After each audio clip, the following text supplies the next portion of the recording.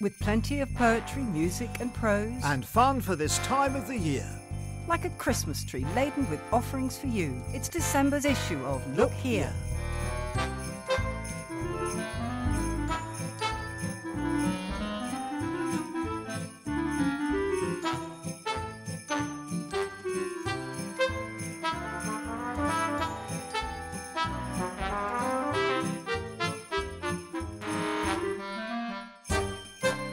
Hello, I'm Stephen Buckley. And I'm Pippa Curtis. And with us in the studio to help us enjoy these last few days leading up to Christmas are Jane Fairs. Hello. Phil Lee. Hello. Evelyn Brock. Hello. Barney Burnham. Hello. Catherine Neal. Hello. And fresh back from helping Santa at the North Pole, here's Barry with Alan and Kate. Hello.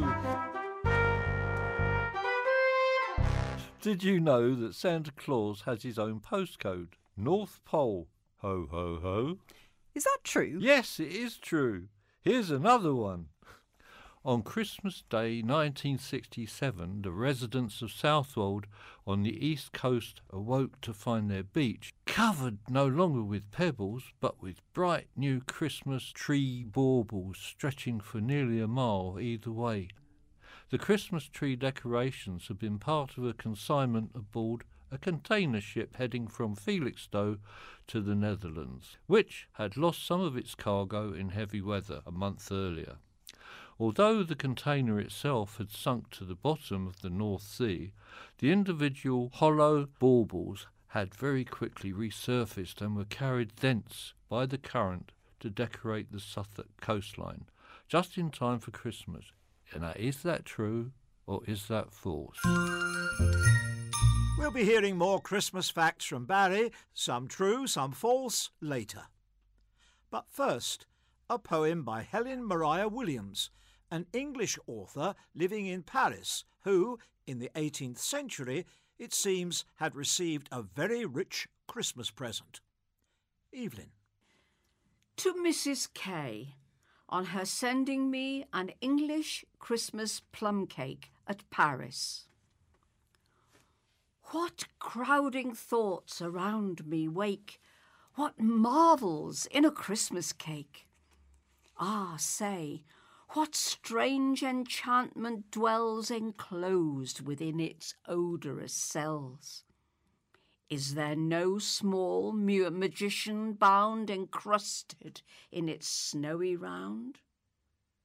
For magic surely lurks in this, a cake that tells of vanished bliss, a cake that conjures up to view the early scenes when life was new, when memory knew no sorrows past, and hope believed in joys that last. Mysterious cake, whose folds contain life's calendar of bliss and pain, that speaks of friends forever fled and wakes the tears I love to shed. Oft shall I breathe her cherished name, from whose fair hand that offering came. For she recalls the artless smile of nymphs that deck my native isle, of beauty that we love to trace, allied with tender, modest grace, of those who, while abroad they roam, retain each charm that gladdens home, and whose dear friendships can impart a Christmas banquet for the heart. The Housewife's Own Book of Cookery of 1861 tells us how 19th century wassailers washed down their plum cake. Jane. During the Christmas week, bands of men calling themselves wassailers carry about, at night time, a large bowl made from wood of the apple tree and sing a song and chorus before the doors of their neighbours. 2 pieces of stick are generally bent crossways over the bowl. These, as well as the bowl, are ornamented with laurel, mistletoe, various other evergreens, gay ribbons, etc. At the conclusion of the song, the bowl is sent into the house for inspection, in the hope that it may be returned well filled with alcohol, etc., or accompanied by some trifling pecuniary donation.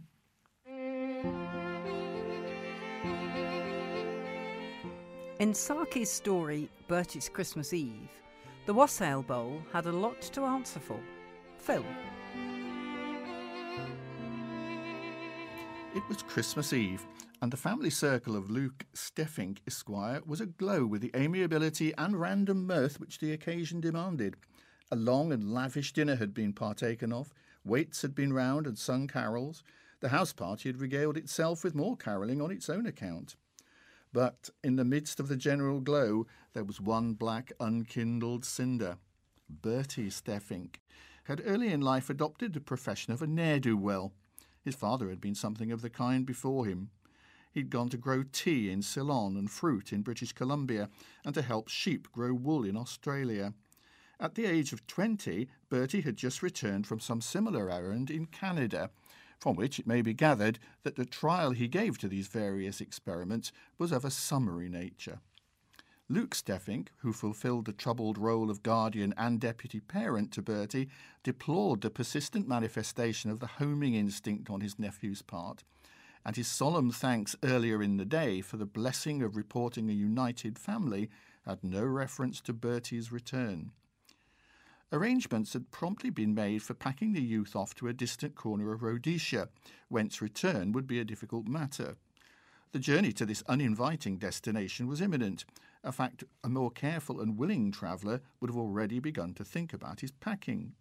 Hence Bertie was in no mood to share in the festive spirit, which displayed itself around him, and resentment smouldered within him at the eager, self-absorbed discussion of social plans for the coming months, which he heard on all sides. 11 o'clock had struck some half-hour ago, and the elder Steffinks began to throw out suggestions leading up to that process which they called retiring for the night. "Come, Teddy, it's time you were in your little bed, you know," said Luke Steffink to his 13-year-old son. "That's where we all ought to be," said Mrs. Steffink. "There wouldn't be room," said Bertie. This remark was considered to border on the scandalous. Everybody ate raisins and almonds with the nervous industry of sheep feeding during threatening weather. "In Russia," said Horace Bordenby, who was staying in the house as a Christmas guest, "I've read that the peasants believe that if you go into a cow-house or stable at midnight on Christmas Eve, you will hear the animals talk. They're supposed to have the gift of speech at that one moment of the year." "Oh, do let's all go down to the cow-house and listen to what they've got to say," exclaimed Beryl, to whom anything was thrilling and amusing if you did it in a troop. Mrs. Steffink made a laughing protest, but gave a virtual consent by saying, "We must all wrap up then." The ideas seemed a scatterbrained one to her, and almost heathenish, but it afforded an opportunity for throwing the young people together, and as such she welcomed it. Mr. Horace Bordenby was a young man with quite substantial prospects, and he had danced with Beryl at a local subscription ball a sufficient number of times to warrant the authorised inquiry on the part of the neighbours as to whether there was anything in it. Though Mrs. Steffink would not have put it in so many words, she shared the idea of the Russian peasantry that on this night the beast might speak. The cow-house stood at the junction of the garden with a small paddock, an isolated survival in a suburban neighbourhood of what had once been a small farm. Luke Steffink was completely proud of his cow-house and his 2 cows. He felt that they gave him a stamp of solidity. A December midnight was hardly the moment he would have chosen for showing his farm building to visitors, but since it was a fine night and the young people were anxious for an excuse for a mild frolic, Luke consented to chaperone the expedition. The servants had long since gone to bed, so the house was left in charge of Bertie, who scornfully declined to stir out on the pretext of listening to bovine conversation. "We must go quietly," said Luke, as he headed the procession of giggling young folk, brought up in the rear by the shawled and hooded figure of Mrs. Steffink. "I've always laid stress on keeping this a quiet and orderly neighbourhood." It was a few minutes to midnight when the party reached the cow-house and made its way by the light of Luke's stable lantern. For a moment, everyone stood in silence, almost with a feeling of being in church. Daisy, the one lying down, is by a short-horn bull out of a Guernsey cow, announced Luke in a hushed voice, which was in keeping with the foregoing impression. Is she?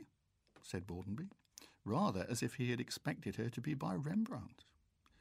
Myrtle's family history was cut short by a little scream from the women of the party. The cowhouse door had closed noiselessly behind them, and the key had turned gratingly in the lock. Then they heard Bertie's voice, pleasantly wishing them a good night, and his footsteps retreating along the garden path. Luke Steffink strode to the window. It was a small square opening of the old-fashioned sort, with iron bars let into the stonework. "Unlock the door this instant!" he shouted, with as much air of menacing authority as a hen might assume when screaming through the bars of a coop at a marauding hawk. In reply to his summons, the hall door closed with a defiant bang. Towards 1 o'clock, the sound of rather boisterous and undisciplined carol singing approached rapidly and came to a sudden anchorage, apparently just outside the garden gate. A motor load of youthful bloods in a high state of conviviality had made a temporary halt for repairs. The stoppage, however, did not extend to the vocal efforts of the party, and the watchers in the cowshed were treated to a highly unauthorised rendering of Good King Wenceslas, in which the adjective good appeared to be very carelessly applied. The noise had the effect of bringing Bertie out into the garden, but he utterly ignored the pale, angry faces peering out of the cowhouse window and concentrated his attention on the revellers outside the gate. "Wassail, you chaps!" he shouted. "Wassail, old sport!" they shouted back. "We jolly well drink your health, only we've nothing to drink it in." "Come and wassail inside," said Bertie hospitably. "I'm all alone and there's heaps of drink." The hall door closed with a bang on Bertie's guests, and the sounds of merriment became faint and muffled to the weary watchers at the other end of the garden. Presently, 2 ominous pops in quick succession made themselves distinctly heard. "They've got at the champagne!" exclaimed Mrs. Steffink. "Perhaps it's only the sparkling Moselle," said Luke hopefully. 3 or 4 more pops were heard. "The champagne and the sparkling Moselle," said Mrs. Steffink.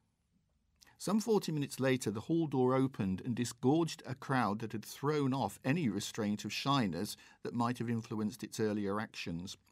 Its vocal efforts in the direction of carol singing were now supplemented by instrumental music. A Christmas tree that had been prepared for the children of the gardener and other household retainers had yielded a rich spoil of tin trumpets, rattles and drums. The life story of King Wenceslas had been dropped. The revellers found their car, and what was more remarkable, managed to drive off in it, with a parting fanfare of tin trumpets. The lively beat of a drum disclosed the fact that the master of the rebels remained on the scene. "Bertie!" came in an angry, imploring chorus of shouts and screams from the cowhouse window. "Hello!" cried the owner of the name, turning his rather errant steps in the direction of the summons. "Are you people still there? Must have heard everything cows got to say by this time. If you haven't, no use waiting. After all, it's a Russian legend, and Russian Christmas Eve's not due for another fortnight. Better come out." After 1 or 2 ineffectual attempts, he managed to pitch the key of the cowhouse door in through the window. Then, lifting his voice to the strains of "I'm Afraid to Go Home in the Dark," with a lusty drum accompaniment, he led the way back to the house. The hurried procession of the release that followed in his steps came in for a good deal of the adverse comment that his exuberant display had evoked. It was the happiest Christmas Eve he had ever spent.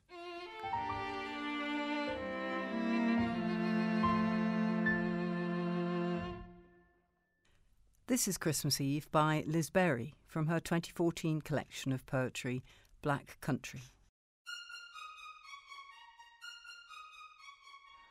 Tonight, the Black Country is tinselled by sleet falling on the little towns lit up in the darkness like constellations, the pigeon, the collier, and upon the shooting stars of boy racers who comet through the streets in white novas.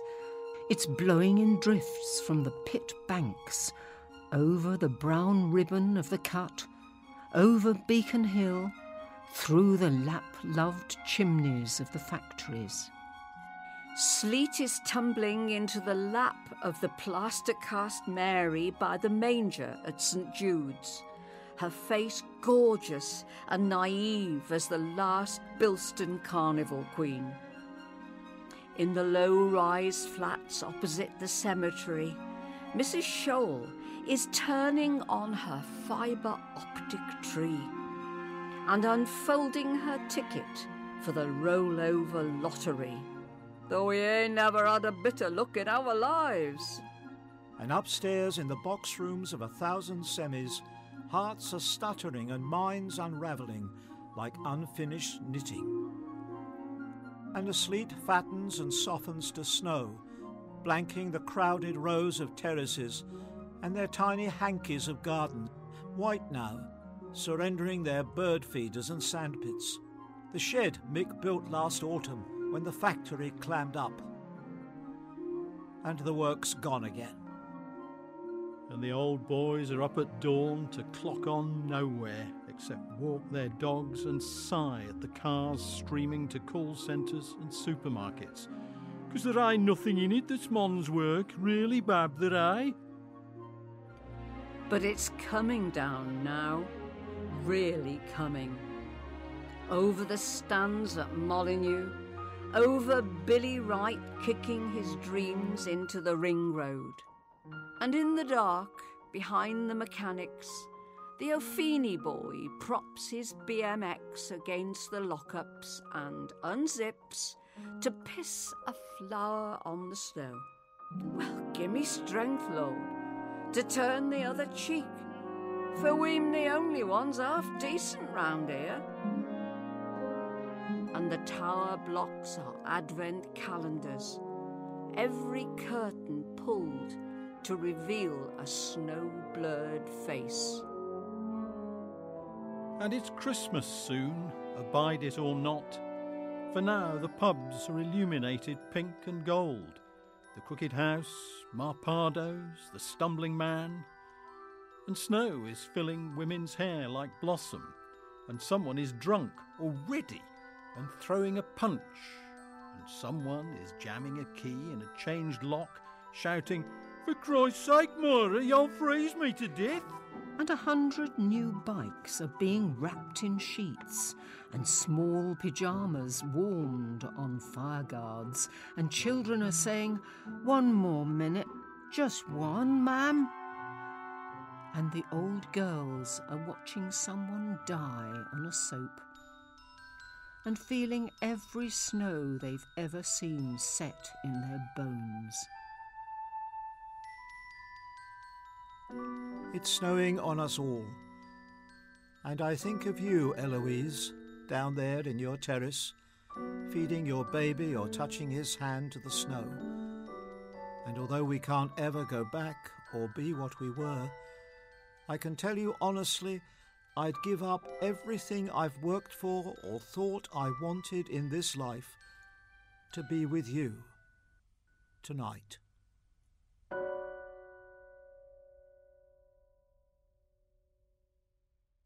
The sky exploded. Night turned inside out, and suddenly was all ablaze across the blue-black sky like diamonds. It was day, like rainbows sparkling in salt spray, or waterfalls of light. Not any sort of night that anyone had ever seen before or since. The shepherds on the hill screwed up their eyes against it, so bright it made them wince. They heard the singing, felt the wind of wild wings beating, white and gleaming thunder high in God's heaven. All this fanfare fuss, this mad, amazing energy on this high hilltop, this was not the main event. That happened quietly behind the pub, in a shed they kept the donkey in. There God was born, not in a palace to be claimed by kings, not in a rich man's house awash with things, not even underneath the angel's shining wings, but in a shed with stuff for us, for ordinary us. Catherine read The Sky Exploded by Jan Dean. The Norwegian government has introduced a tax break in the month of November. This means that all earnings in the month are taxed at half the regular amount. As most employers pay employees' salaries around about the middle of the following month, it means the extra money comes in right before Christmas. That way, employees make the most of their work hours and even put in some overtime for extra money. The idea behind the tax break is to give Norwegians a merrier Christmas. Now, do you think that one is true or false? We all know the Christmas story, and here it is from the innkeeper's point of view, as described in a poem by David Orme. Catherine. I saw a baby in a manger. I saw a baby in a manger with two parents, Mary and Joseph. I saw a baby in a manger with two parents, Mary and Joseph, and three wise kings, who came on 4 camels. There was one to carry the presents. I saw a baby in a manger with two parents, Mary and Joseph, and 3 wise kings with their 4 camels, and 5 shepherds, all dusty from the hills. Oh, yes, and they had 6 sheep with them. They couldn't leave them behind because of the wolves. I saw a baby in a manger with 2 parents, Mary and Joseph, and 3 wise kings with their 4 camels, and 5 shepherds with their 6 sheep that couldn't be left behind, and 7 donkeys and 8 cows. Then there were the angels. They kept flying around singing, and it was hard to count them, but there must have been at least 9.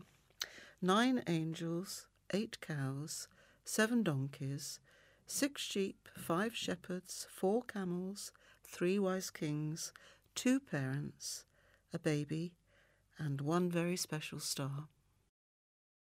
And from the donkey's point of view. No room in the inn, of course, and not that much in the stable. What with the shepherds, Magi, Mary, Joseph, the heavenly host, not to mention the baby, using our manger as a cot. You couldn't have squeezed another cherub in for love or money. Still, in spite of the overcrowding, I did my best to make them feel wanted. I could see the baby and I would be going places together.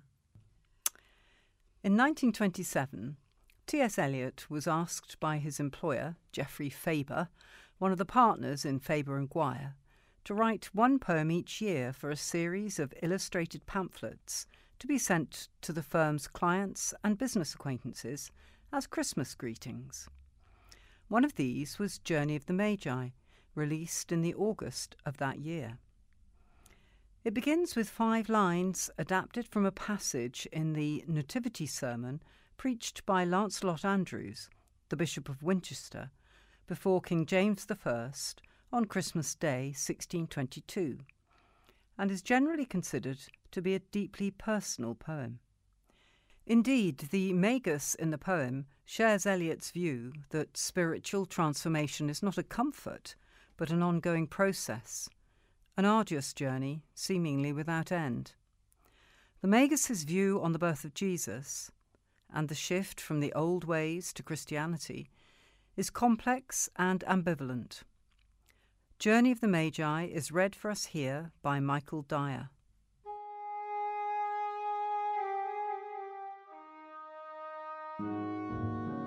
A cold coming we had of it, just the worst time of the year for a journey, and such a long journey. The ways deep and the weather sharp, the very dead of winter. And the camels galled, sore-footed, refractory, lying down in the melting snow. There were times we regretted the summer palaces on slopes, the terraces and the silken girls bringing sherbet. Then the camel men cursing and grumbling and running away and wanting their liquor and women, and the night fires going out, and the lack of shelters, and the cities hostile, and the towns unfriendly, and the villages dirty and charging high prices. A hard time we had of it. At the end, We preferred to travel all night, sleeping in snatches, with the voices singing in our ears, saying that this was all folly. Then at dawn, we came to a temperate valley, wet below the snow line, smelling of vegetation, with a running stream and a watermill beating the darkness, and 3 trees on the low sky, and an old white horse galloped away in the meadow. Then we came to a tavern with vine leaves over the lintel, 6 hands at an open door dicing for pieces of silver, and feet kicking the empty wineskins. But there was no information, and so we continued, and arriving at evening not a moment too soon, finding the place, it was, you may say, satisfactory. All this was a long time ago, I remember, and I would do it again, but set down this. Were we led all that way for birth or death? There was a birth, certainly. We had evidence and no doubt. I had seen birth and death, but had thought they were different. This birth was hard and bitter agony for us, like death, our death. We returned to our places, these kingdoms, but no longer at ease here in the old dispensation, with an alien people clutching their gods. I should be glad of another death.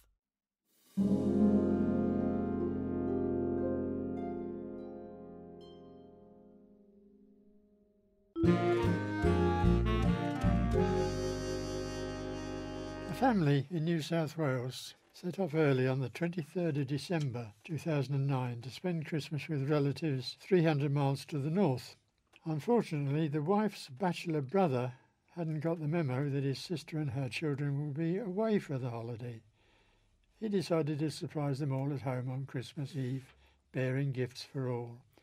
Dressed in full Santa suit and a beard, and with a sack full of goodies for his sister and her children, late in the evening of December the 24th, he duly made his surreptitious entrance down a ventilation shaft. Well, some way down he got stuck. His cries for help went unheard for 3 days, until a passing sheep farmer happened by, and he called the fire brigade. Fortunately, among the toys and goodies in his sack was a box of chocolates intended for his sister and some chewy sweets for the kids. These kept him alive during his Christmas holiday. True or false? One can imagine that that's exactly the sort of scrape that Richmal Crompton's famous character, young ne'er-do-well William Brown, would get into. But for William and his chums in A Present from William, Christmas briefly becomes more a time for reflection. The part about Christmas I don't like, said Douglas, is having so many relations round. Aunts are the worst, said William with a sigh. Always making such a fuss about nothing at all, just because you make a quiet noise on a trumpet or something like that. We had one last year that said my mouth organ went right through her head. Stands to reason it couldn't have done. I suppose she'd got a solid head, same as everyone else. Then a pea out of my catapult hit her once by mistake, and she said it had given her a nervous breakdown. She was jolly awful. Thank goodness we aren't having any this year. They asked the same aunt again, and she said that if I was going to be at home, she'd rather not come, thank you. And I jolly well feel the same way about her. It's going to be a rotten Christmas for me, said Henry. I've not got any money to buy people Christmas presents with. Nor have I, said Ginger. Nor have I, said Douglas. I've not had any money for so long, said Ginger pathetically, that I've almost forgotten what it feels like to have money. They say it's the thought that matters, not the actual present, said Henry. But I've noticed that they're jolly sniffy when you give 'em the thought and not the actual present. And they say that they'd rather you took a little trouble making them things than just buying them. And when you do, they start making an awful fuss. I made a jolly nice plant pot for a Christmas present once out of an old hat of Ethel's. Only it turned out it wasn't an old hat, and everyone was mad with me. Every time I've ever tried to make anything for anyone, it's only made them mad with me, so I'm jolly well not going to do it any more. Funny how we never seem to have any money at Christmas, and no one ever gives us any for presents. Only ties and books and pencil boxes and things like that. I'd like to be able to give my mother something nice, said Ginger wistfully. The others agreed. They all would have liked to be able to give their mothers something nice. I bet mine would give me a bit of money for it if I asked her, said Douglas. But it doesn't seem right getting the money from the person you want to buy the present for. The others agreed. It certainly didn't seem right. Next year, I'm jolly well going to start saving up for presents weeks and weeks before Christmas. The others agreed. They agreed every year. It's Guy Fawkes Day that throws it all wrong, said William bitterly. You use up all the money you've got and all the money you're going to have for weeks on fireworks, and then you've got to pay for all the windows and things that get broke by the fireworks, and by the time Christmas comes you've no money at all. I think there ought to be a law putting Guy Fawkes Day in the middle of summer. Then it'd give you time to get over it and have a bit of money by Christmas. They agreed. They agreed every year. That was part of A Present from William, a Christmas story from the well-known author Richmal Crompton. Crompton is less well known for her ghost stories, but being as it's Christmas, if ghost stories are your thing, you might like to investigate Crompton's collection Mist and Other Ghost Stories, which has been fairly recently reprinted by Sundial Press. In our audio playhouse this month, we too have a Christmas ghost story for you, specially written for us by John Stanbury, and it also makes reference to Charles Dickens' famous novella. We present part 1 of AJ. Yes, what name is it, sir? John Smith. Let me see. Are you in East Haven for the conference, sir? Care Support International. Yeah, of course. Here we are. We've put you in the Bradbury suite, Sir John, if that'll be all right.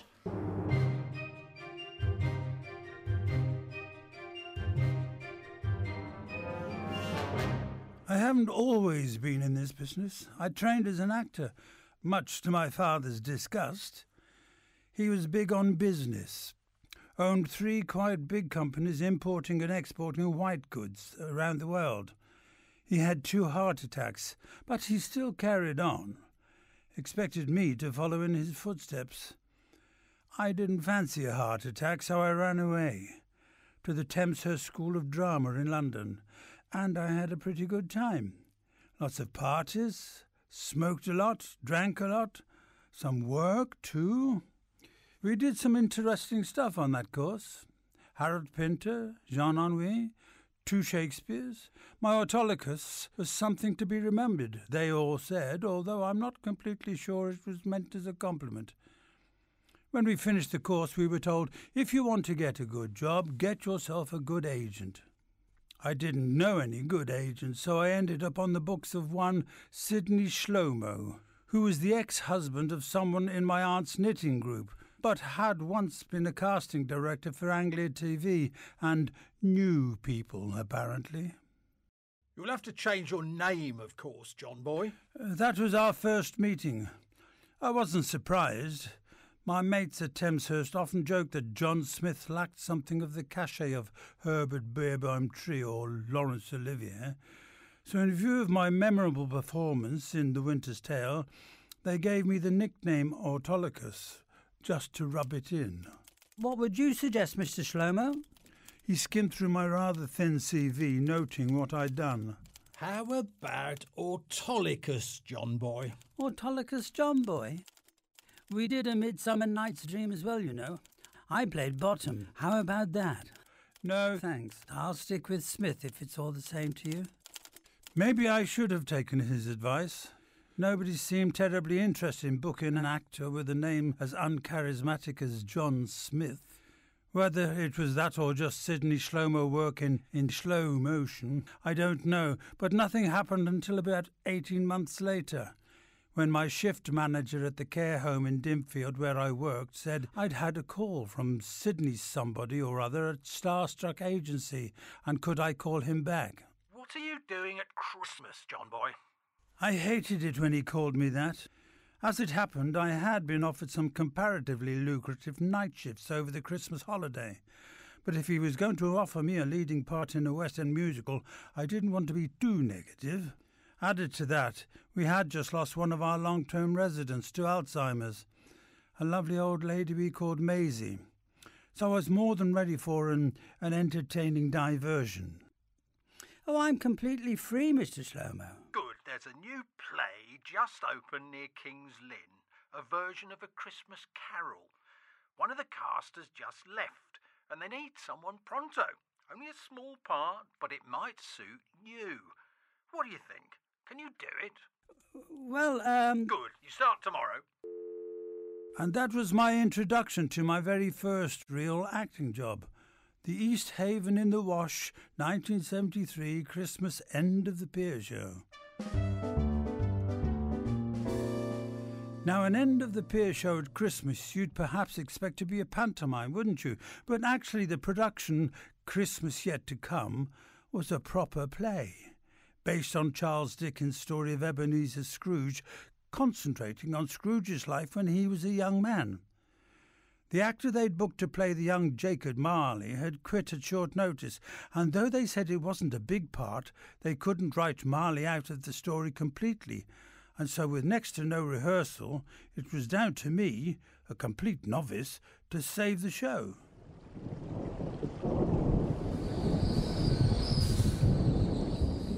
I arrived at the very bleak and rain-swept East Haven station on my 23rd birthday in December 1973 and made my way to my digs, which Sydney had sorted out for me. The rather optimistically named Harbour View Hotel it was, although the harbour was nowhere in sight, just a dingy back street. I was to occupy the same room that my predecessor in the show had had. The owners were jolly glad I'd taken it over from him. I'm not sure they even changed the sheets.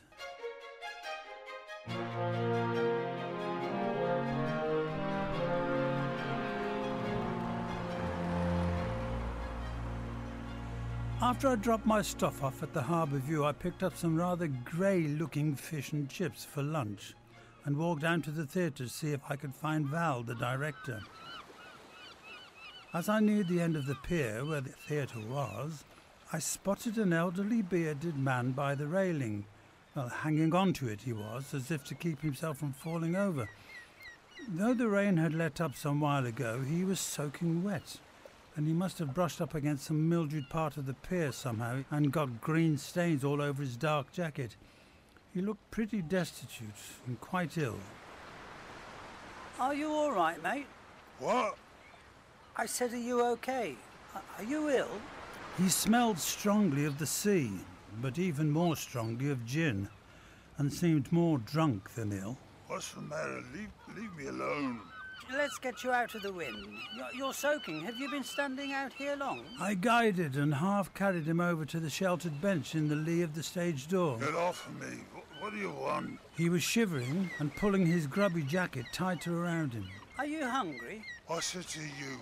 I still had some chips left and a little bit of fish, so I put them in his lap. Here, have this. He didn't say anything, but polished off the remains of my lunch with undisguised enthusiasm. Do you live hereabouts? You look cold. Why don't you come inside the theatre with me and get warm? No, I'm all right. Sir, come back. He'd scurried further up the pier round behind the theatre building. I chased after him, but he disappeared. Nothing there but the rusty railing and the grey sea below.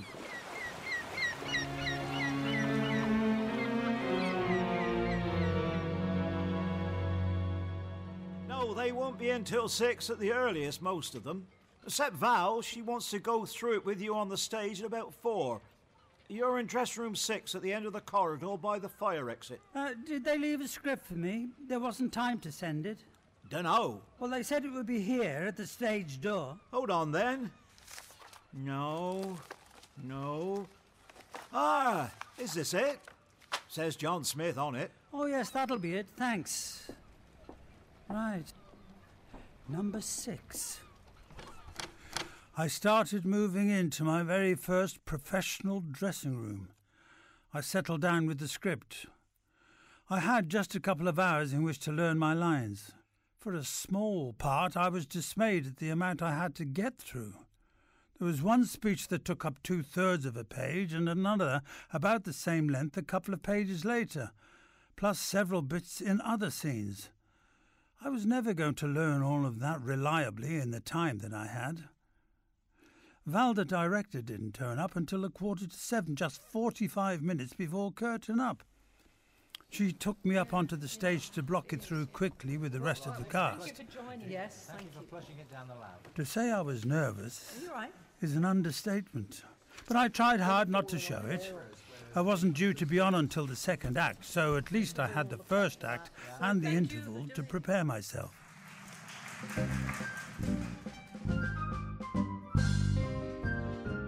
Just as the first act began, I was in my dressing room trying to memorize my lines, and there was a knock at the door. Come in.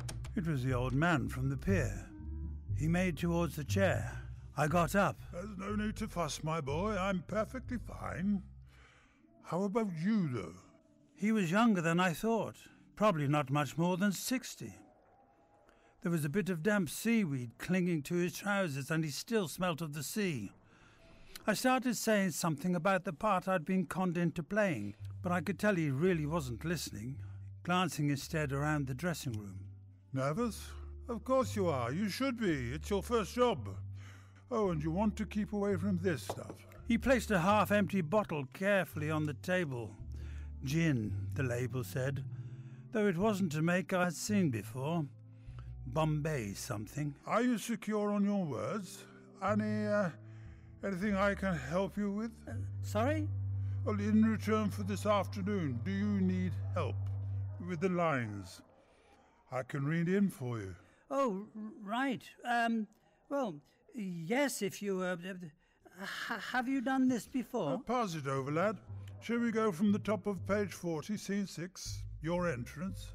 From What's This I Hear? If you're sure. Go on. Go on. Ebenezer, what's this I hear about you and that Flatley girl from Islington Barracks? Jacob Marley, never you mind about my affairs. You look to your business and I'll look to mine. If you ask me, Eb, it's not business with Belle that you're interested in. There's always a place for business, Jacob, in any relation. I noticed that my new acquaintance was not reading from the script pages, but seemed to be reciting it from memory. You, know this play? Well, of course, my boy. They told me it was new. Are you an actor? Oh my God, are you in it? Why didn't you say before? Who do you play? I don't even know your name. Oh, just call me AJ. Yes, acting can be a fine profession if you're suited to it and have the dedication to keep at it even when... When... Are you dedicated? Well, I suppose so. It's not always easy. Not a straight road to Broadway, you know. Well, no, of course not. Nobody would expect... You need a real passion for it, you know what I mean? Well, yes. Hardships can be lonely, disheartening if the parts don't come, shows where you can't even get an audition, auditions where you never get called back, and then when you do get something, months away from home, scarce food, unkind people. You paint a black picture. Are you kind? Well, I try to be. Well, you were kind to me this afternoon. Well, you were obviously in trouble. Do you often help people like that?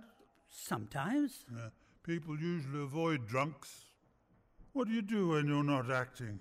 Well, I work. What sort of work? Filling shelves at the supermarket? I work in a care home. Well, there you are. I said you were kind.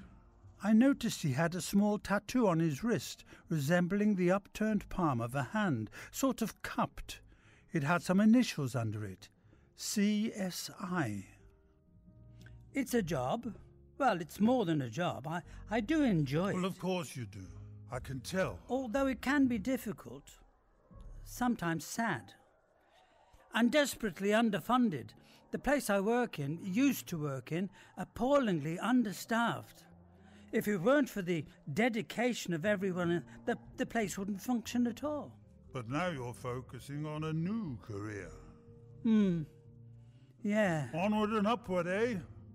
Well, if this is your true passion, we'd better get on with it, young Jacob Marley. That first line of yours, remember, Marley's one of Scrooge's best mates. You have a warm relationship, very familiar, mischievous even. Don't play it too severe. Put a twinkle in your eye. Try it again. Ebenezer, what's this I hear about you and that Flatley girl from Islington Barracks? Better. Scrooge says, Marley, never you mind about my affairs. Look to your business, and I'll look to mine.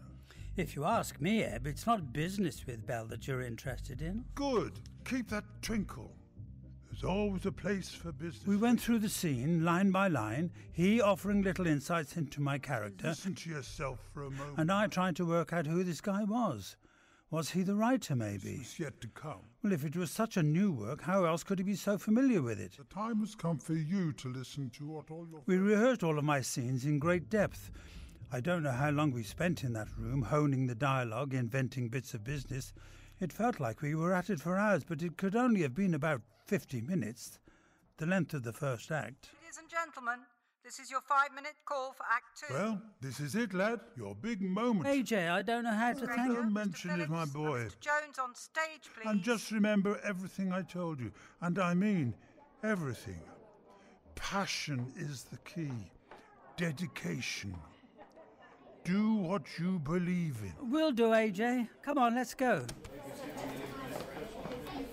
AJ, I was going to ask, how did you know it was my first job? AJ? I thought he was right behind me, but just like on the pier that afternoon, he'd vanished. I supposed that he'd gone back into the dressing room, and I didn't have time to find out or even think about it. I carried on down the corridor to the stage and stood in the wings, waiting for my cue. We'll hear part 2 of AJ a little later. In the meantime, here's a little puzzle from John.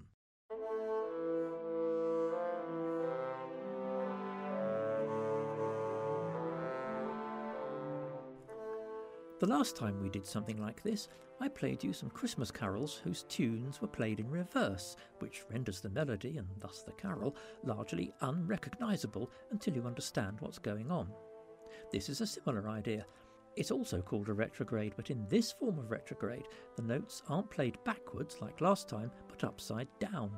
They're in the right order, but the tune is standing on its head, so that the higher a note is in the original version, the lower it comes out in the retrograde version.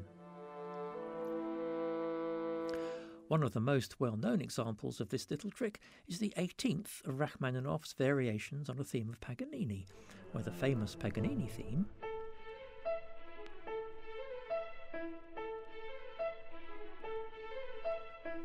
is inverted to form the maybe even more famous variation.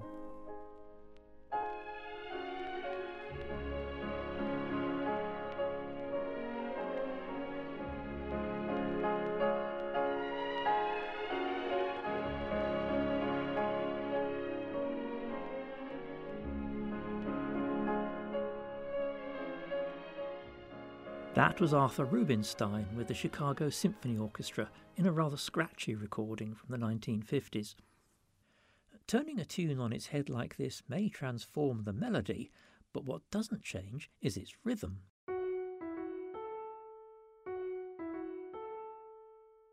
That was the first line of a well-known carol flipped upside down. Da da da da, da da da da. The tune you heard there is not helpful, but the rhythm of the line is still right. Da da da da, da da da da. I'm quite sure there are loads of tunes out there amongst the millions of commercial songs available which all start with that rhythm, so the possibilities are seemingly endless. But on the other hand, we know it's a carol, and that limits the number of choices considerably. Could it be once in Royal? David City. No, that's not right. How about We Three Kings of Orient are? Well, I don't normally sing it like that, do you? No, of course not. There's only one I can think of with that rhythm. Silent night, holy night. That's not the right tune, but the rhythm's spot on. And if you flip it back to the right way up, the notes suddenly make sense.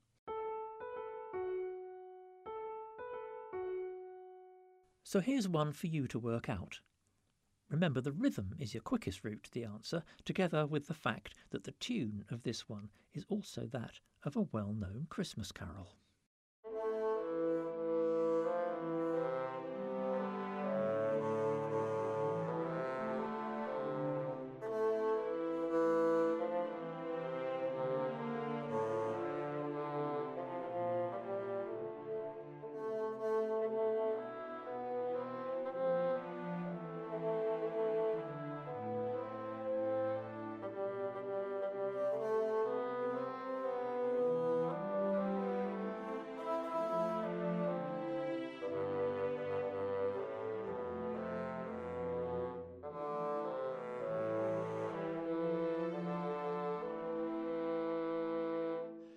Any ideas?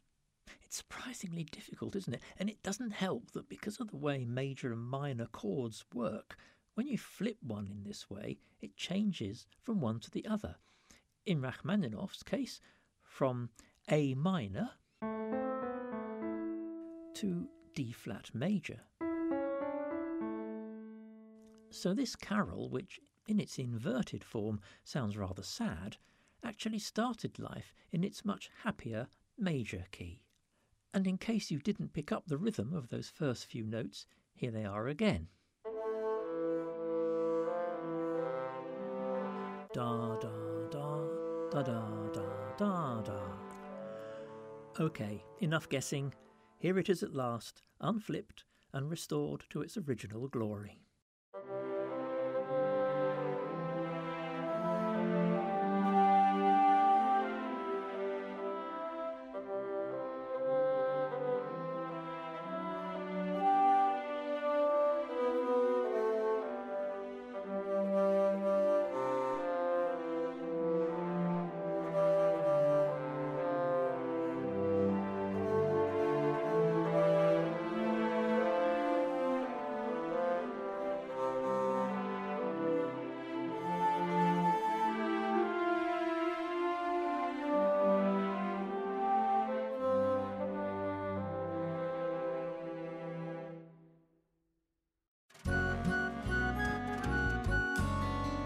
In 1931, René Magritte's Surrealist painting Nativity with a Pineapple was sold for 10 shillings and then ceremoniously burned on a bonfire in La Place des Vosges in Paris by an anti-surrealist group led by Christopher Caldwell. Had he kept the painting, it would probably have been worth today between $60 to $80 million. That's 50 to 65 million pounds. True or false?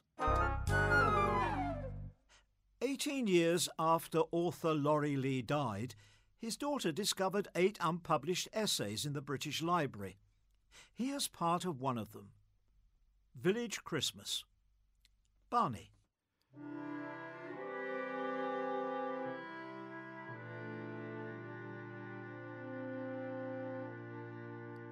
Christmas dressing was formal. For the boys, velvet suits, starch collars and hair shining with Vaseline. For the girls, best dresses and new pinafores. We tumbled downstairs 3 steps at a time into the kitchen's glow.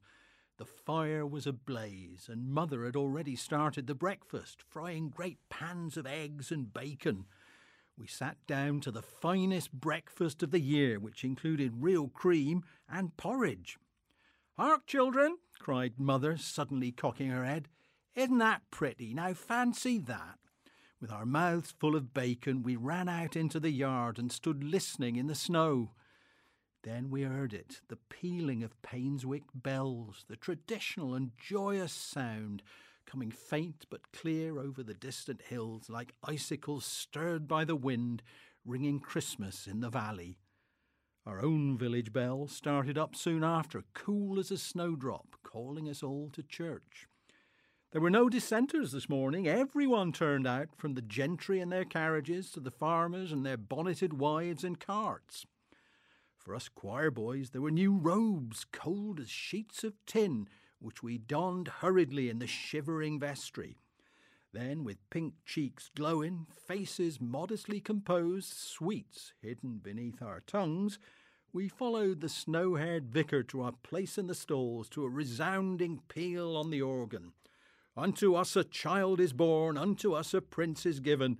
We sang it full-throated, knowing it to be true. After a brief sermon, the vicar released us with his blessing, and the rest of the day was ours.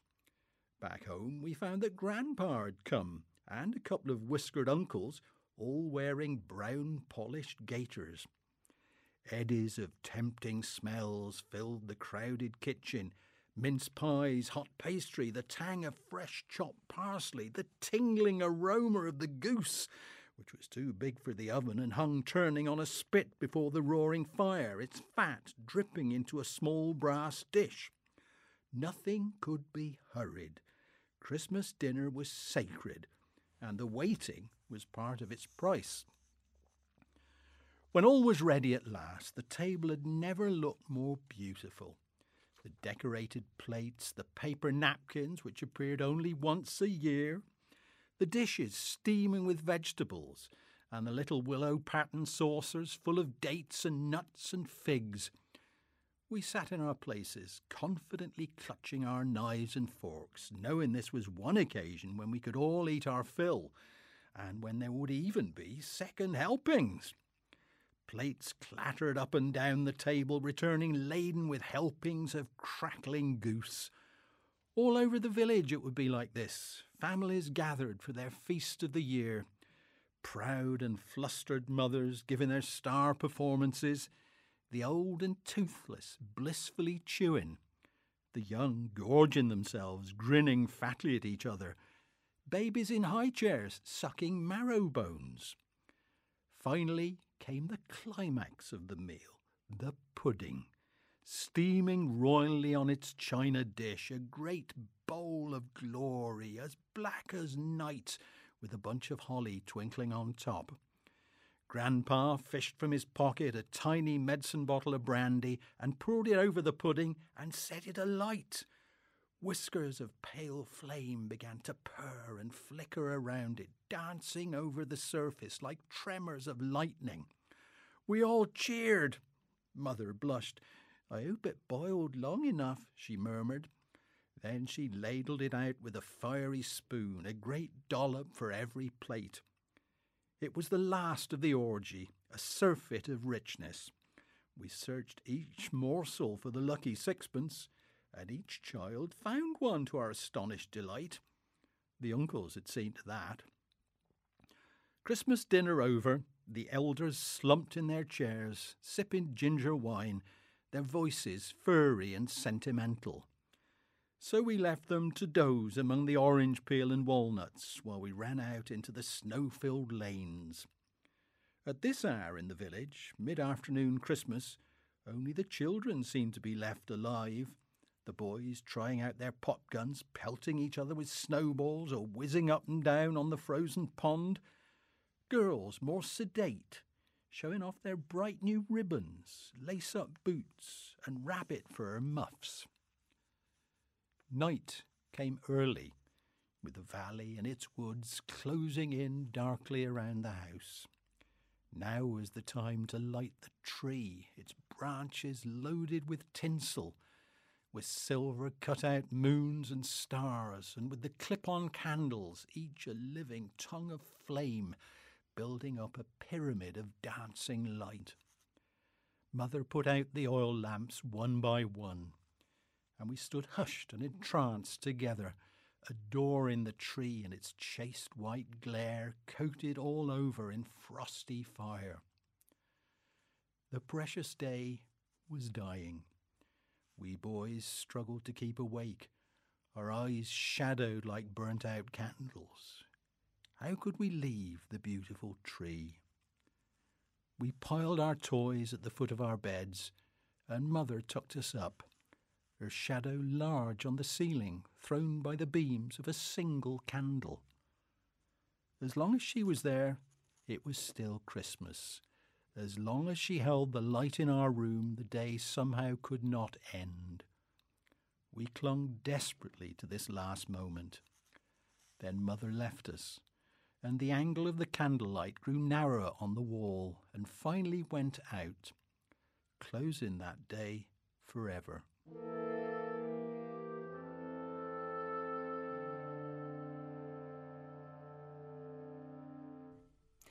Mistletoe, as much a part of the tradition of Christmas today as it was in Laurie Lee's youth, is actually a parasite, growing high up in trees, where it provides an important habitat for woodland wildlife. It usually grows from seeds stuck to, or even excreted from the birds eating its fruit. But you can grow it yourself in a rather more scientific way. Catherine will tell us how. Choose your host tree. Half the mistletoe grown in England grows on apple trees, undoubtedly the best. But poplar, lime and hawthorn can work reasonably well. Remember that mistletoe is a parasite and will reduce fruit yield on an apple tree. Obtain some berries. It's best to harvest them fresh in February. Mistletoe berries cut at Christmas are not ideal. If the berries have been stored, rehydrate them for a few hours in water. Fresh or stored, the seed needs to be squeezed out of the berry along with a quantity of the sticky viscin. Collect several sticky seeds on your fingers. Stick the seeds onto a young branch about 1 inch or 2 in diameter. Avoid older branches and the trunk. Label the branch. Plant as many seeds as possible, the contents of at least 20 berries at once, divided between 4 or 5 branches. Many seeds will die or be eaten by birds. By March or April, your surviving seeds should be germinating. Mistletoe is very slow. You will not see any leaf for 3 years. After the 3rd year, the mistletoe plant will start growing rapidly. Those instructions are to be found in The Keen Countryman's Miscellany by Peter Holt, published by Quiller in Shrewsbury. Vonia Carlton and Mike Lane have more advice on cultivation now in Growing Sense.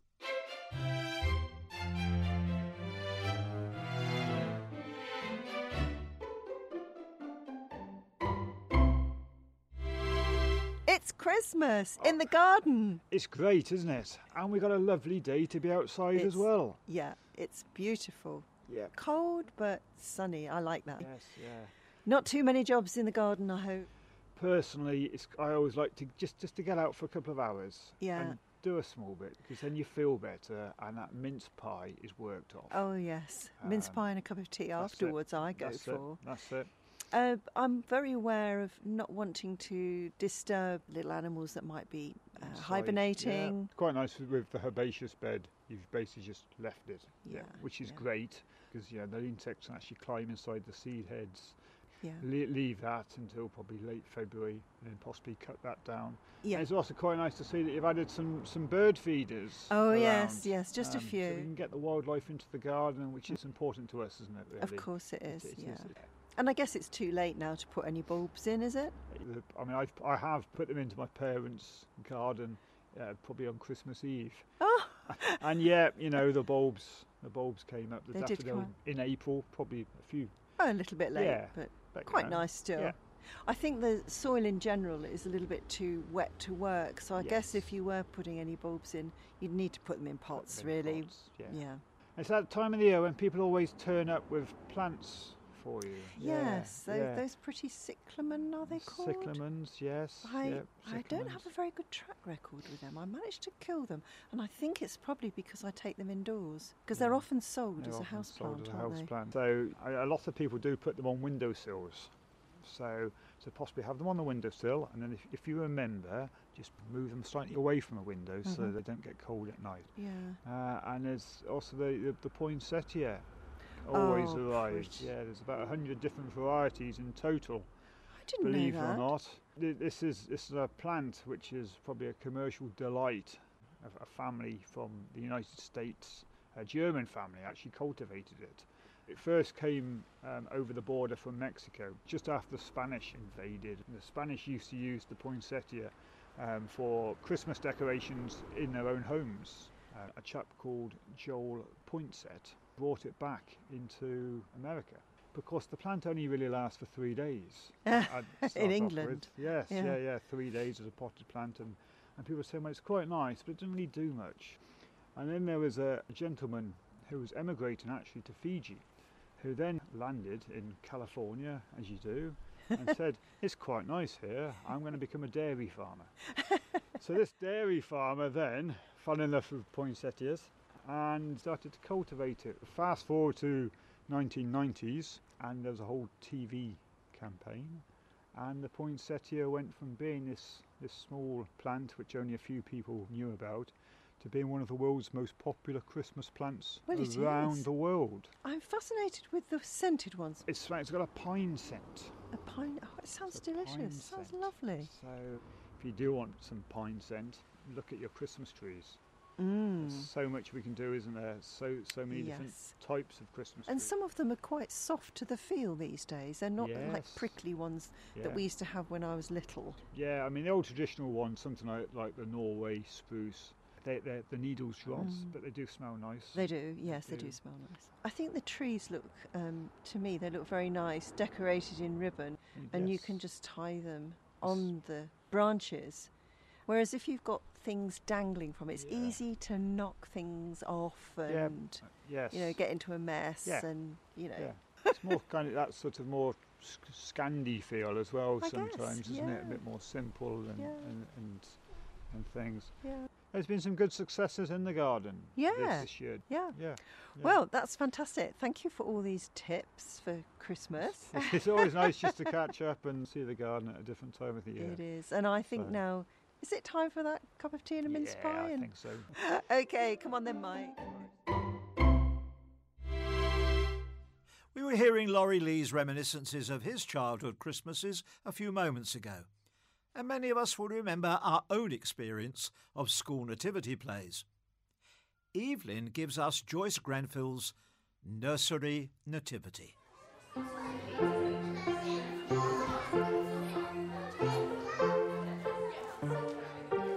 Hello, Mrs. Binton. I'm so glad you could get along to see a rehearsal of our nativity play. Can you squeeze in there? I'm afraid our chairs are a wee bitty wee, as they say north of the border. Now then, children, we're going to start our rehearsal. Where are my Mary and Joseph? That's right, Shirlene. Take Dennis by the hand and come and sit nice and quietly on this bench in the middle. Don't drag him. He'll come if you leave him alone. Don't hit each other. Mary and Joseph were friends. Now, who are my wise men? You're a wise man, aren't you, Geoffrey? Oh, aren't you? What are you then? Oh, you're a cattle, are you? And you're going to Low. Splendid. Go over to Miss Bolting, will you please? Miss Bolting, you are organising the animals and the angels? He is one of yours. Now, my wise men here, please. Billy, Peter, and George. And George, wise men never do that. Now, my kings, please. Of course, Mrs. Binton, we know that, by tradition, the wise men and the kings are one and the same. But we did want everyone in our nursery school nativity play to have a chance, so we've taken a few liberties. I don't think anyone will mind.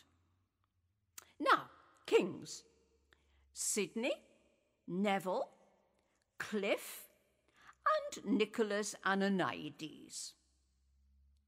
4 kings, I'm afraid. We happen to have 4 lovely crowns, so it seemed a pity not to use them. Sidney, put your crown on straight, please, not over one eye. What have you got under your jersey? Oh, that's not the place for a hamster, is it? Put him straight back in his little pen, please. Sidney, which one have you got, Paddington or Harold Wilson? Well, who's got Paddington? Neville, put him back at once. Poor Paddington and Harold Wilson.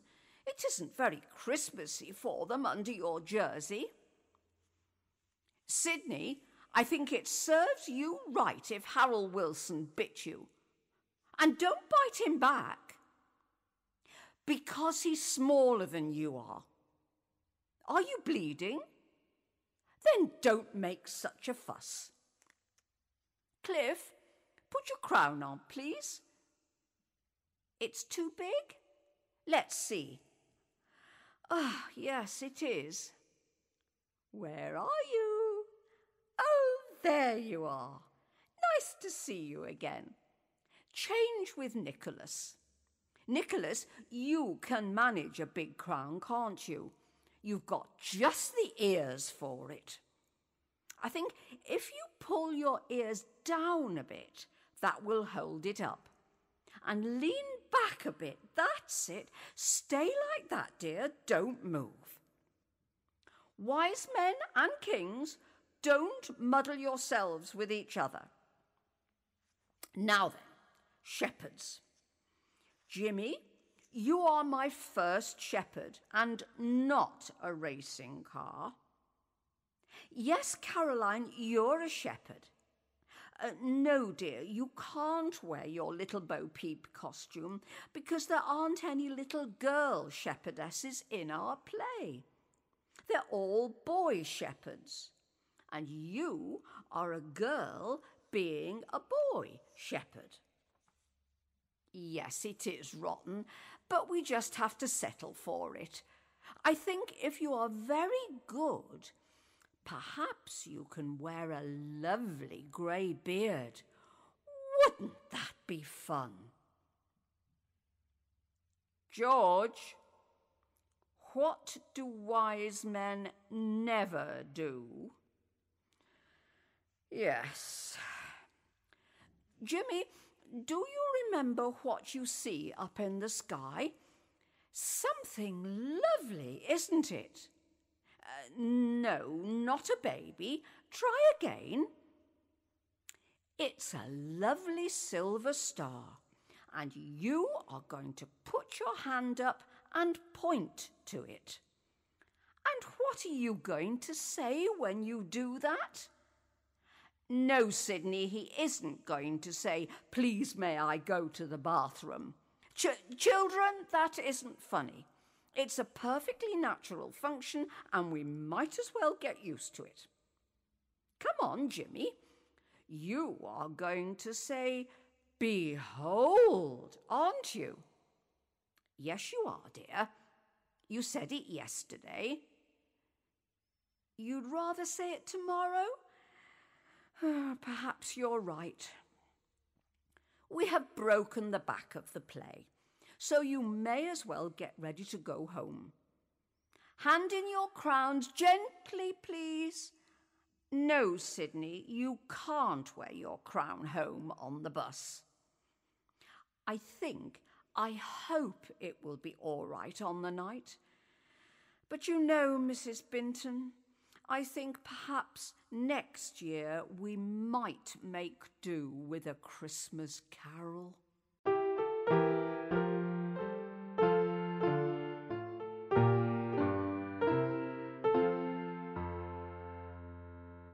Each one of Joyce Grenfell's nursery school monologues has become a classic. Although much more prolific and equally well known in his day, the writer George Sims produced only one work that might truly be said to have achieved that status, Jane. George Robert Sims was born in 1847 and was what we might call today a satirical newspaper columnist. But he also wrote many plays, both serious and musical, along with poems and novels. This is his best remembered piece.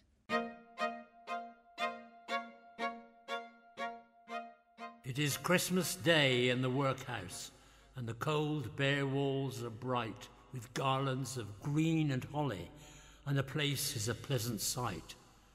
For with clean-washed hands and faces in a long and hungry line, the paupers sit at the table, for this is the hour they dine. And the guardians and their ladies, although the wind is east, have come in furs and wrappers to watch their charges feast, to smile and be condescending, put pudding on pauper plates, to be hosts at the workhouse banquet they've paid for with the rates.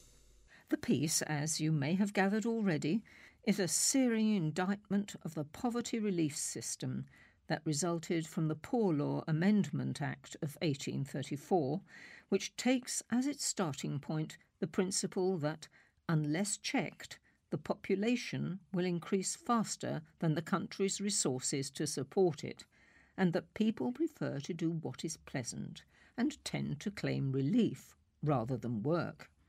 Just the sort of attitude that would get Sims up onto his hobby horse. Oh, the paupers are meek and lonely, with their thanky kindly mums, so long as they fill their stomachs, what matter it whence it comes? But one of the old men mutters and pushes his plate aside. Great God, he cries, but it chokes me, for this is the day she died. The guardians gaze in horror. The master's face went white. Did a pauper refuse the pudding? Could their ears believe aright? He looked at the guardians' ladies, then eyeing their lords, he said, I eat not the food of villains whose hands are foul and red. I care not a curse for the guardians, and I won't be dragged away. Just let me have the fit out. It's only on Christmas Day that the black past comes to goad me and prey on my burning brain. I'll tell you the rest in a whisper. I swear I won't shout again. Do you think I will take your bounty and let you smile and think you're doing a noble action with the parish's meat and drink? Where is my wife, you traitors? The poor old wife you slew.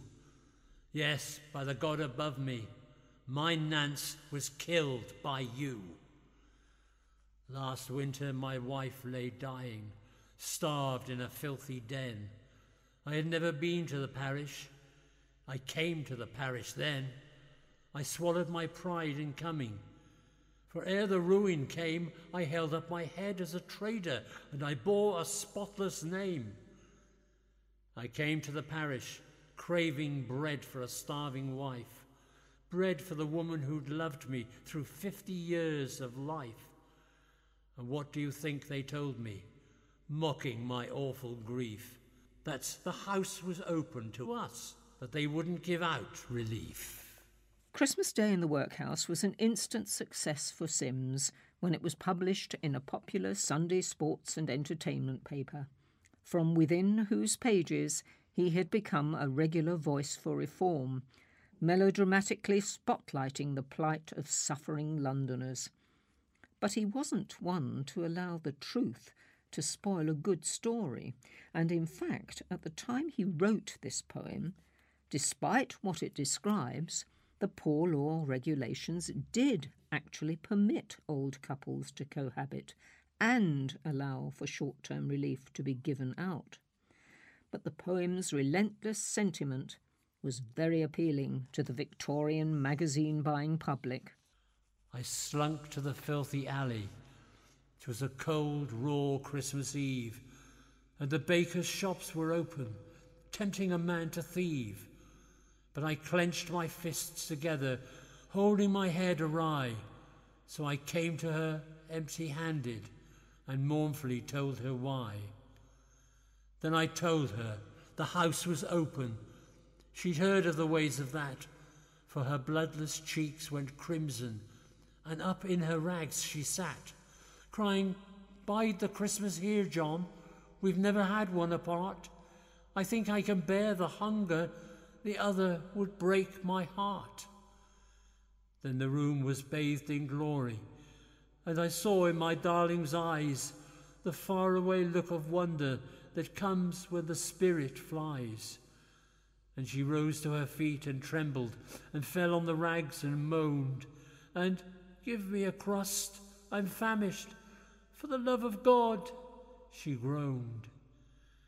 I rushed from the room like a madman and flew to the workhouse gate, crying, "Food for a dying woman!" And the answer came, too late. They drove me away with curses. Then I fought with a dog in the street and tore from the mongrel's clutches a crust he was trying to eat. Back through the filthy byways, back through the trampled slush, up to the crazy garret wrapped in an awful hush.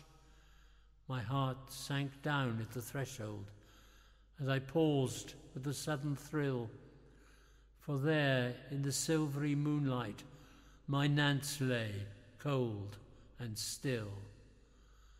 Up to the blackened ceiling the sunken eyes were cast. I knew on those lips all bloodless my name had been the last. She called for her absent husband. "O God, had I but known," had called in vain and in anguish had died in that den, alone. Yes, there in a land of plenty lay a loving woman dead, cruelly starved and murdered for a loaf of the parish bread. At yonder gate last Christmas I craved for a human life, you who would feed us paupers. What of my murdered wife? There, get ye gone to your dinners. Don't mind me in the least. Think of the happy paupers eating your Christmas feast. And when you recount their blessings in your smug parochial way, say what you did for me too, only last Christmas Day.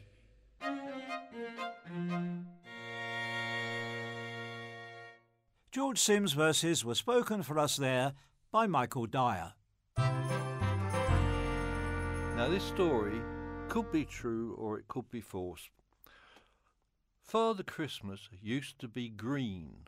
The origins of Father Christmas in England date back to ancient pre-Christian midwinter festivals, where an unnamed pagan figure robed in green hooded cloak and wearing a wreath of holly, ivy and mistletoe would come to lift people's spirits during the bleakest time of year. Although not yet associated with Christmas, this wintry figure would shape the evolving image of Father Christmas for centuries to come. Over time, his long green robes became a furred gown and cap, moving closely towards the outfit we recognise. But they retain their original colour. And there you are, Father Christmas used to be dressed in green. True or false, you decide.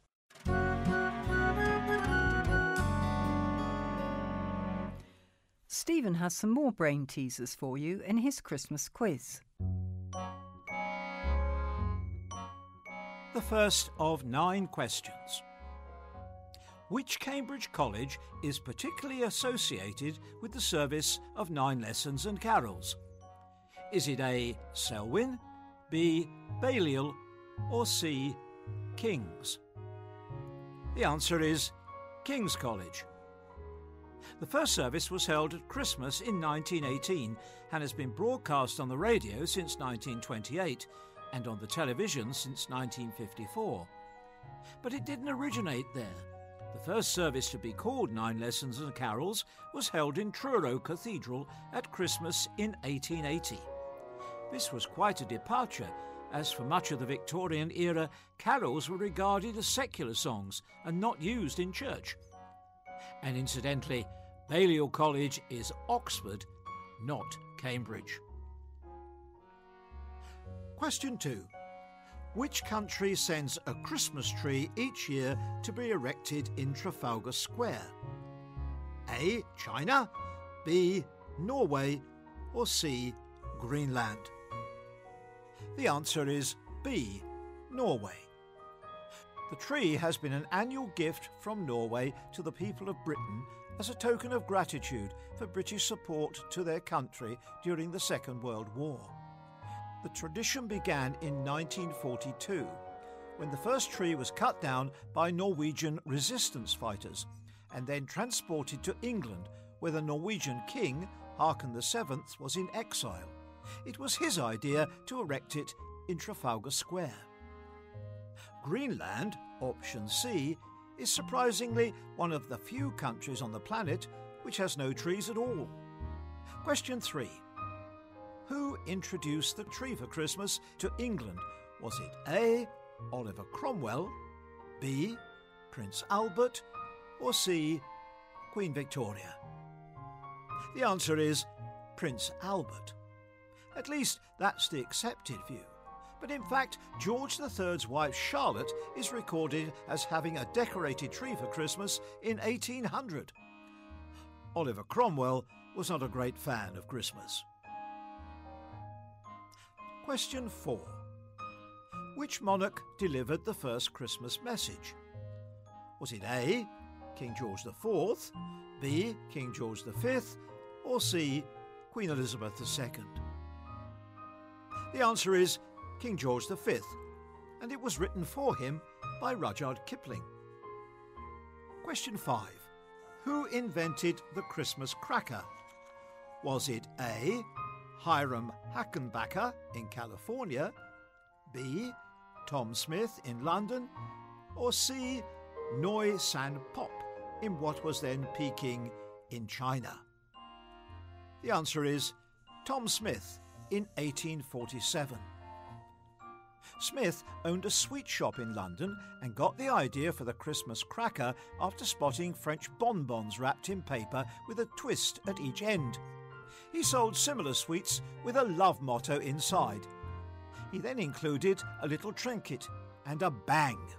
His bangs of expectation included gifts such as jewellery and miniature dolls. By 1900, he was selling 13 million a year. Question 6. What is the traditional Christmas meal in Japan? Is it A. Unagi fish, B. Kentucky Fried Chicken, or C. Roast turkey? The answer is Kentucky Fried Chicken. A strange tradition indeed. Apparently, it's all down to Takeshi Okawara, the manager of the first KFC in the country.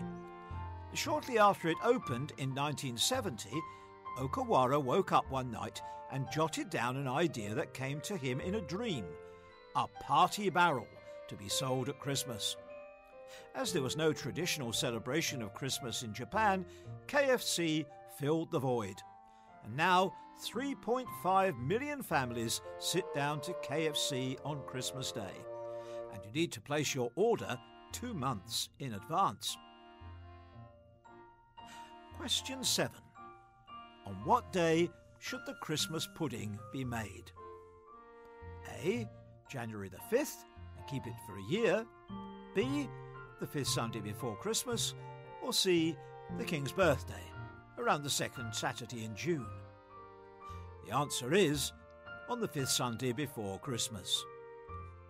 The Victorians began this tradition, encouraged no doubt by the Collect, the prayer for the day, which begins, "Stir up, we beseech thee, O Lord, the wills of thy faithful people." Each member of the family was supposed to stir the mixture from east to west, recalling the journey of the Magi. Question 8. When was the first Christmas card sent? Was it A. 73 AD, B.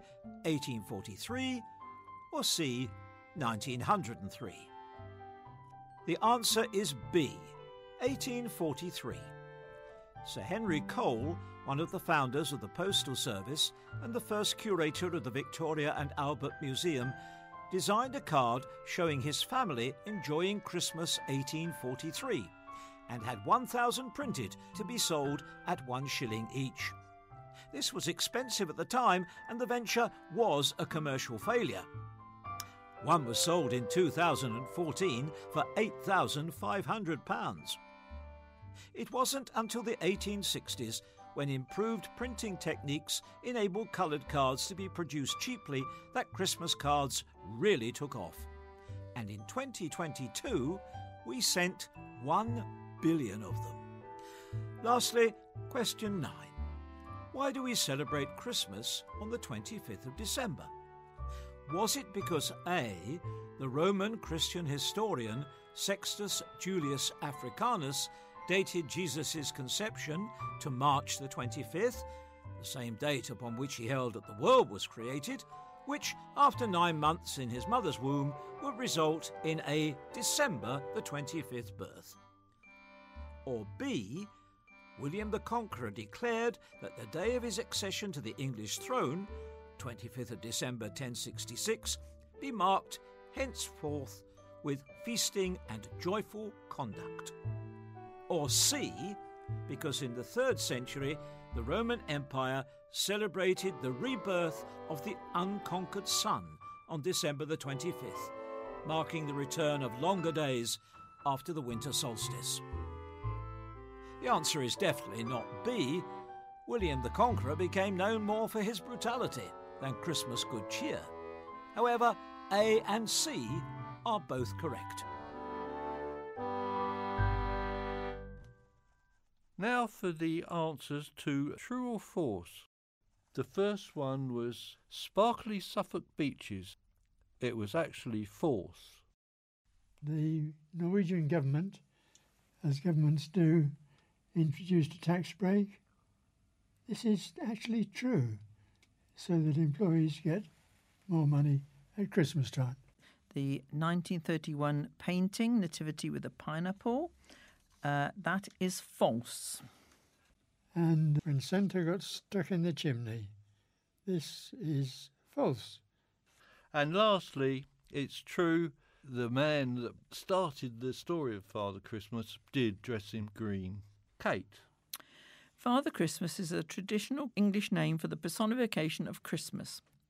The recognisably modern figure of the English Father Christmas developed in the late Victorian period, but Christmas had been personified for centuries before then. English personifications of Christmas were first recorded in the 15th century, with Father Christmas himself first appearing in the mid-17th century in the aftermath of the English Civil War. Following the Restoration in 1660, Father Christmas's profile declined.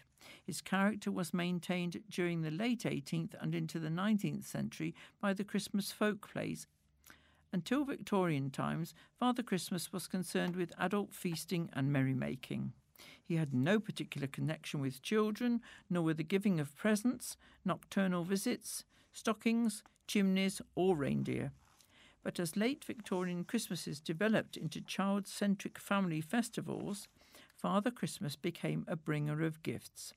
The popular American myth of Santa Claus arrived in England in the 1850s, and Father Christmas started to take on Santa's attributes.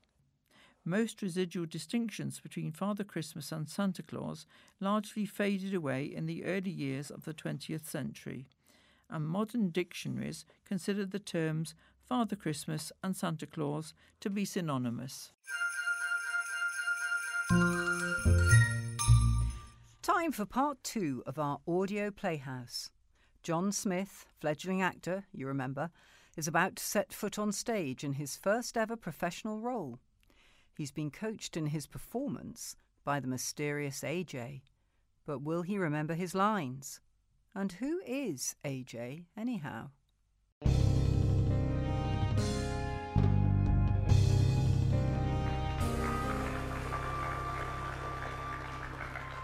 Ebenezer, what's this I hear about you and that Flatley girl from Islington Barracks? Jacob Marley, never you mind about my affairs. I remember that first scene vividly. I needn't have worried about remembering my lines. Thanks to AJ, they flowed into my head as if I'd been playing the part all my life. Is that something your mother taught His you? suggestions for little actions and reactions all felt completely natural and seemed to be much appreciated by my fellow actors on stage. To all, a very Merry Christmas, and may God bless us, everyone.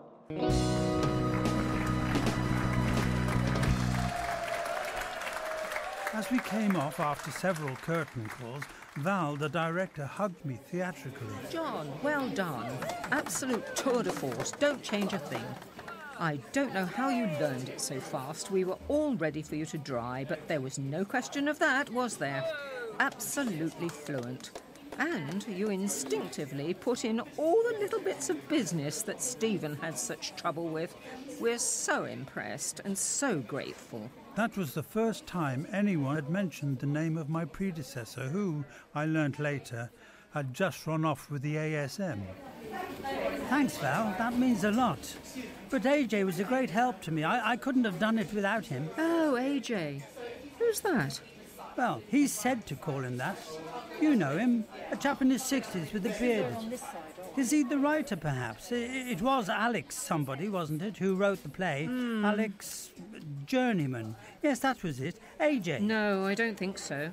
Alex Journeyman's a lady, Alexandra. Oh. And I don't think she has a beard. Well, I wonder who it was then. He seemed to know the play extremely well. I thought he was one of the cast at first. Nigel, have you got a guy called AJ on your crew? Nigel's our lighting man. No, sorry, not one of mine. Val, can I have a word? Yes, of course, Dennis. Excuse me, John. Casting me the odd glance, the stage doorkeeper spoke quickly and quietly to Val, whose face became suddenly serious. She looked up at me. I knew what was coming.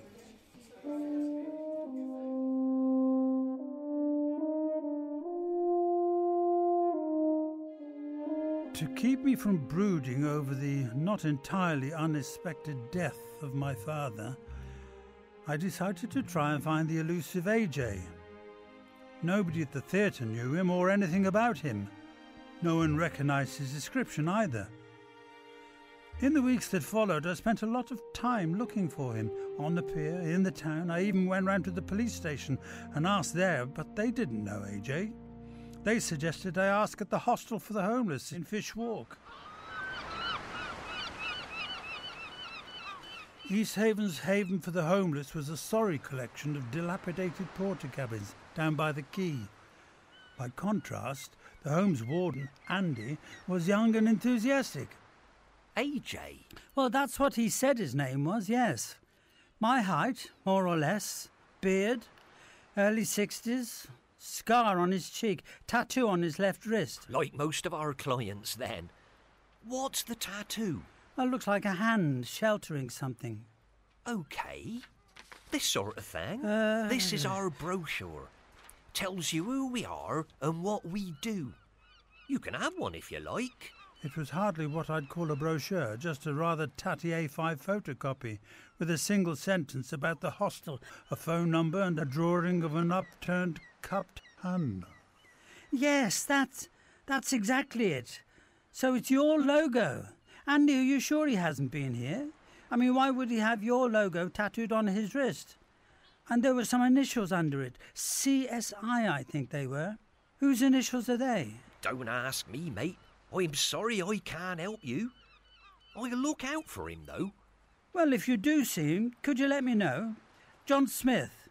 I'm in the show at the theatre down on the pier for the next few weeks. I kind of owe him a favour. But by the time the show had reached the end of its run, I still had no news of AJ.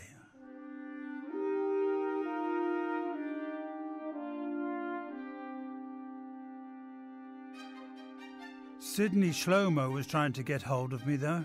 Well done, John boy. I hear you went down a storm on the pier. Oh, they seem very pleased, Mr. Shlomo, yes, but I don't know Got another lined up for you. Up north, Motherwell. A serious comedy, they called it. Well, bigger part than East Haven, right up your alley, I'd say. Actually, Sidney, I rather like it here. Pay not brilliant, equity minimum, but you like it where? Here. Dimfield.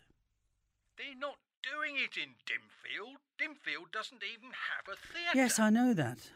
You see, Sydney, while I was down in East Heaven, I met someone who made me question what it is, what I want to do with my life.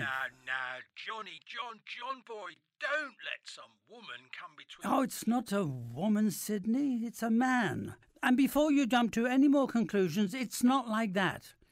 More like a father figure. Father figure? Made me realise that I can maybe do something useful. Now, what's more useful than giving pleasure to thousands? How about giving homes to millions, Mr. Shlomo? With the money I'd inherited from my father, I had made a substantial donation to Andy's Hostel back in East Haven, and it occurred to me that with proper backing, my already quite substantial fortune could be multiplied to help many institutions that cared for the elderly, the homeless, and the distressed. I didn't go back to the stage. Instead, I dedicated myself to what AJ had helped me realize had always been my true passion, and started up an organization providing financial support to any caring institution that needed it. I remember on the company's first anniversary, half a century ago now, my staff had held a small celebration at our very first sponsor, the Dimfield Brewery. Yes, it was as boozy as it sounds, and there are parts of that evening that I don't remember, including, apparently, our visit to a local tattoo parlour. I woke the next morning with a large hangover and a small design inked to the inside of my left wrist. It mimicked the logo of Andy's Hostel, a cupped hand symbolising protection, with the initials of my freshly named enterprise beneath. Care Support International, CSI.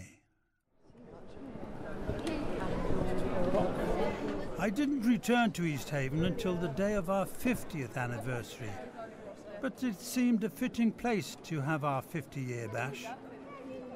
The dingy old Harbour View Hotel had blossomed over the years into the East Haven Conference and Exhibition Centre, no longer a seedy backstreet guest house, but a glitzy marble-clad focal point for the town with expansive views over the harbour and the Wash beyond.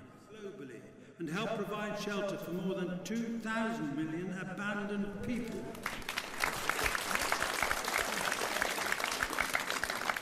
So in conclusion, it only remains for me to thank all our sponsors and all our staff in 37 countries around the world for the amazing support they give to all the homeless and dispossessed people with whom we share this planet.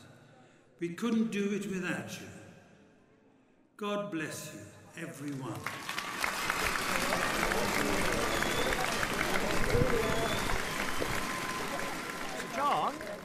Sir John? Oh, hello. How do you... Now, we've met. You're... Dennis Holder, Sir John. I was the stage doorkeeper at the theatre years ago when... Dennis, of course. My goodness, how are you? You're looking well. Oh, thank you, sir. The years have been very kind. Well, I'm glad. You're not still at the theatre. Oh, no, sir. No, I retired 10 years ago when I turned 70. Right. Do you miss it? Well, yes, from time to time, sir. It was about that I wanted a word. Uh-huh. You see, sir, when I was clearing my things from the old place, I come across these. I thought you might be interested. I see. What's this? A poster for that play. Ah, but it's from the following year. So they did it again? Every year, sir, since then. Well, not the same cast all those years, though, eh? One or two, sir. Good Lord. And what's this? That's the East Haven Gazette, sir, 2012. Oh, the obituaries. I've circled the one, sir. Smith? John? Ha! Well, there are a lot of us about. There's a small article on the page opposite, sir. Uh-huh. Oh, yes, here we are. John Smith, better known as Autolycus Jomboy. What? Who in East Haven's regular end of the pier play, Christmas Yet to Come, took the part of Jacob Marley, a part he has played for the last 40 years. Autolycus John Boy. A.J.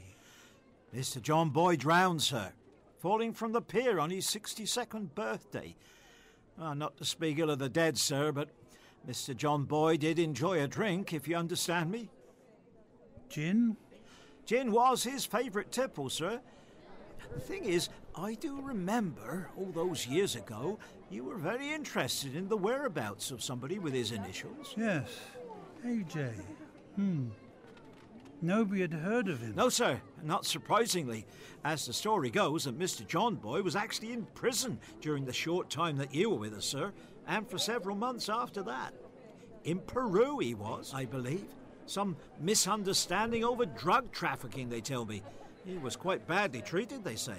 Oh. It wasn't until our second year of Yet to Come that Mr. John Boy came to East Haven and joined the cast. Everybody said how like you he was, sir. Not to look at, of course. He had quite a bad scar on his face, not to mention a long beard. But similar to yourself in how he played the role, if you understand me. Same mannerisms, they used to say. But if he was in prison in Peru, how could I have met him on the pier at East Haven? I really couldn't say, sir. But while he was locked up in South America, his father died and left him enough money to buy his way out of prison and return to Europe. And that's when he became an actor? He had trained, I believe, sir, in London. Thameshurst, I think he said. Thameshurst? But that's where I trained.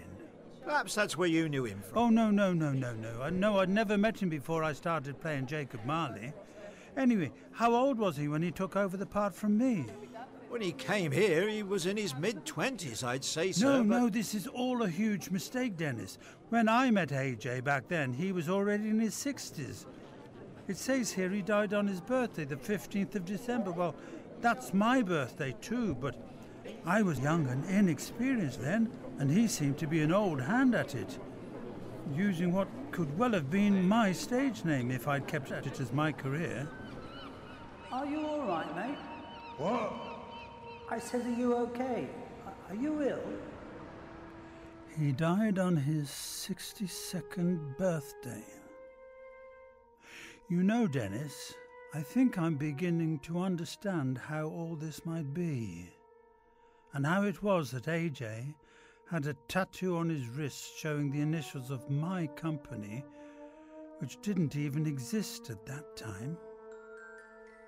On the day he fell to his death in the sea below East Haven Pier, did the ghost of alcoholic and disillusioned actor Autolycus John Boy, in a distorted echo of Dickens' Christmas Story, somehow return to divert his younger self onto an alternative path in life?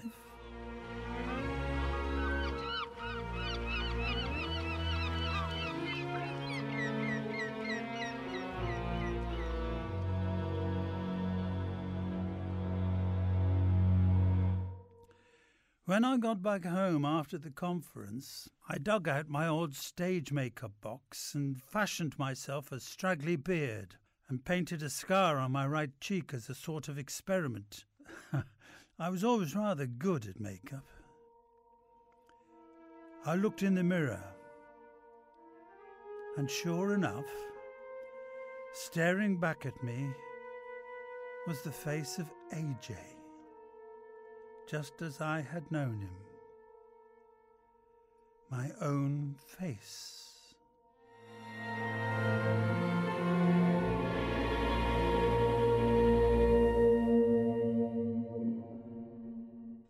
In AJ by John Stanbury, John Smith and AJ were both played by Martin Bourne. All the other parts were played by Nigel Buckley and members of the Talking Newspaper. AJ was recorded in our studio here at Colin Chance House and was produced and directed by John Plush.